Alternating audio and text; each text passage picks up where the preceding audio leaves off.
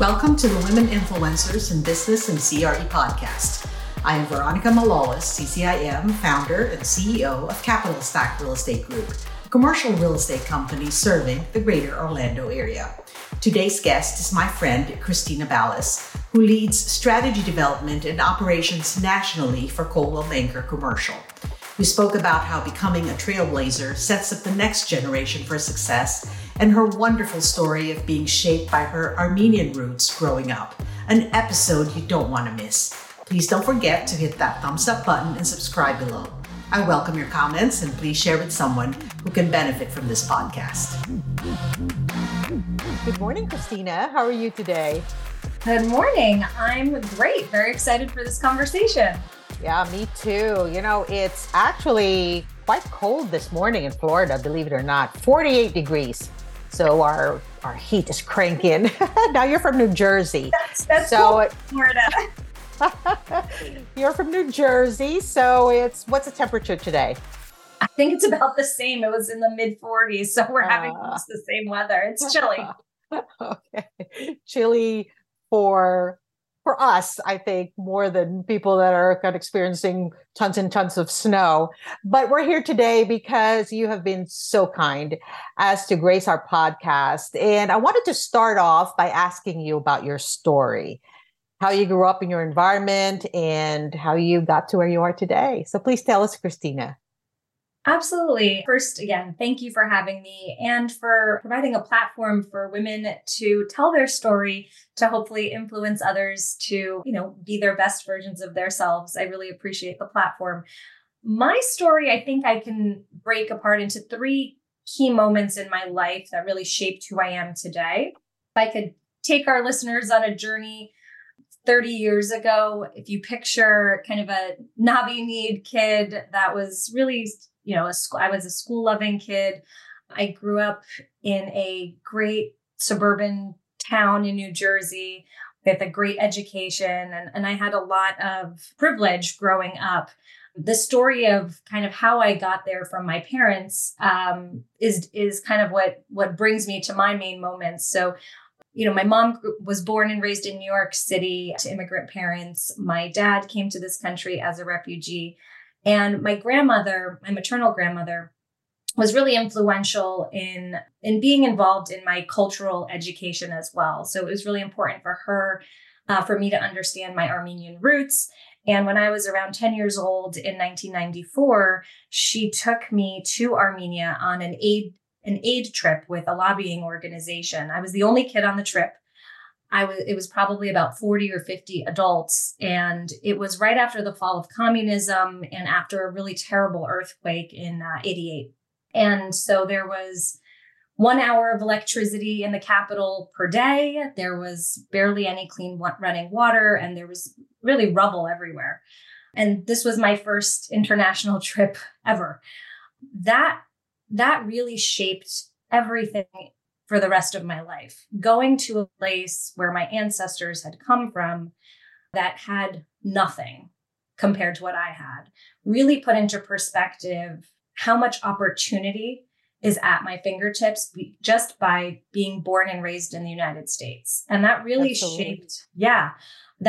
shaped how I decided to not want to squander opportunities, and how it gave me the courage to try things that maybe my parents or grandparents never tried before.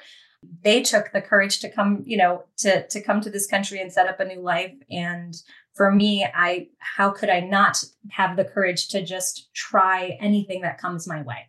Wow, that's beautiful. Please go on. Tell us about perhaps leaving the coop and going to college. So that is the perfect other moment in my life. So I was the first in my immediate family to go to a 4-year school. I was definitely the first to live away at college. I was one of the first in my church community as a woman living away at college. That was a bold thing at the time, even though that might not sound revolutionary for most people that were born and raised in this country. But in my small community, it was a big deal that my parents were allowing me to live away and to really kind of explore myself at college. And so I went away to Rutgers, and within which was an amazing education. Within 2 years, I was really kind of close with my RA, and we called them preceptors. I was really close with my preceptor, and he picked something up on me in that I really liked being involved. And so he recommended I should also be a preceptor. And I said, well, what is that? I don't really want to babysit kids my own age. That's not going to do great things for my social life. And what he told me is it's not about babysitting. It was about building community. And that just struck a light bulb, in my head. I was so excited at the concept of creating a place for first year students to fall in love with our college and to really be a part of a community and to feel that sense of belonging. And I jumped in, feet first, and I loved everything about it. Through that, I had a friend of mine say, hey, have you thought about going to grad school? Because if you're a hall director, you'll have grad school tuition paid for. I was the first in my immediate family to go to college, let alone think about grad school. My main goal was just go to college, get a job, make money, continue on with life. And so that really, was influential because I did go to grad school. I did, help manage a dorm of, several hundred students, and I had a staff. And that gave me, besides the building community piece that I really loved, it gave me a sense of management, leadership style, understanding when you have committed staff, all, focused on one value, how you can really build beautiful things for others to experience, and how you can create safe places for people to flourish. So that was the next part of my life that really shaped how I would bring that into my career later on. Yeah, that's wonderful. Yeah. It was such a rich environment. Anybody that's been in student services, I think probably could have that kinship of like, oh yeah, that was hard work, but it was so enriching, really, truthfully. Yeah. My son actually went to Georgia Tech. He's an engineer. Wow. And he was an RA, and all 4 years he served that community. And I think it's fantastic. It's a fantastic experience for college students. Absolutely. But yes. So tell us more. Okay, so I was lucky enough to graduate grad school in 2007. So when I graduated, it felt like the world was my oyster. Within 6 months of working, I realized real quick that life was about to change because 2008 was right there. And I was working for a financial institution at the time in marketing. So that was kind of interesting going through a career as an elder millennial, just seeing so many economic changes. And I was lucky that I didn't have a lot of debt because I was an RA and a hall director. So I was positioned well that way to make, certain work decisions in my life. But, ultimately, I worked for some really great big companies before landing to this role. But the role it wasn't necessarily the role that shifted my thinking. There was a company I had worked for that was in a state that didn't have any paid family leave at the time and didn't have any policies that were deeply there for women at work, especially new parents. And so I was pregnant with my second child. I went to my HR and to my bosses and said, my first pregnancy, I had really struggled with postpartum, if I could be vulnerable to your audience. And I was really gearing up to have to deal with that, after my second baby came. And so I asked for some unpaid time with a full commitment of coming back to work about a month or so. And I was denied it. It wasn't part of their policy. And that was that. And so if I didn't want to come back to work, I would lose my job. So what ended up happening is my husband, thankfully, also was working at a company that had a great leave program. He ended up with more paid family leave than I did. And he was able, willing, and participating in our, parenting journey. And he stayed home with our kids with more leave than I did. And so that was fine. They were fine. I was struggling. I was really struggling. And, that moment of coming back to a place that I didn't feel supported with my life journey really set a light bulb off that I would not work for a company again that didn't have values that really aligned with mine. And that became a really important piece for the rest of my career. And that's ultimately what brought me to Coldwell Banker and Coldwell Banker Commercial specifically. Wow, that's an amazing story. I love that you shared about the family being okay, but that you were struggling more than everybody else, because that is what is so unique to women. And so thank you for sharing that. I wanted to ask you about a challenge that you overcame, and you just sort of spoke about one of them, but perhaps you had another challenge that you can share with our audience and how you overcame it.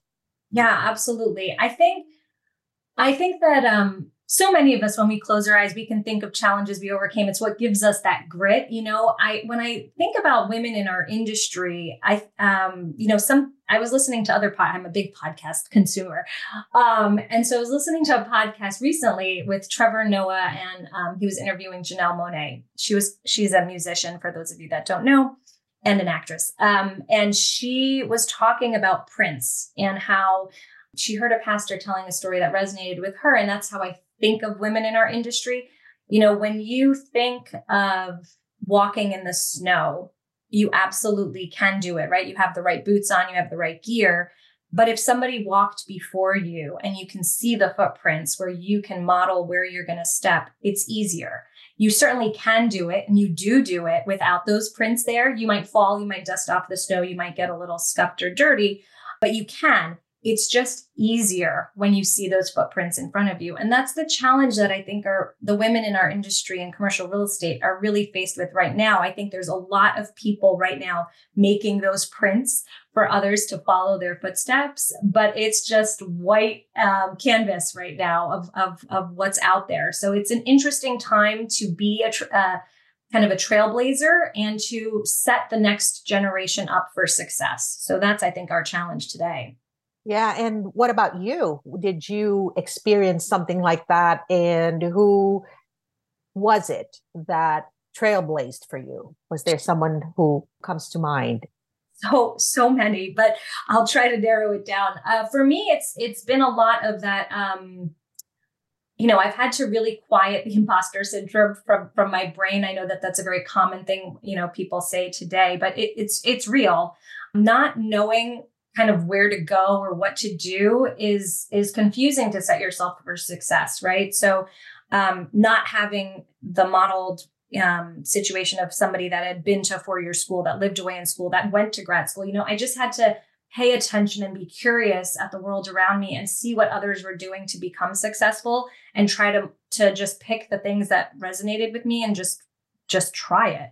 The challenge of not knowing to me has probably been the biggest one to overcome. I think my curiosity has probably helped me figure some stuff out that weren't natural.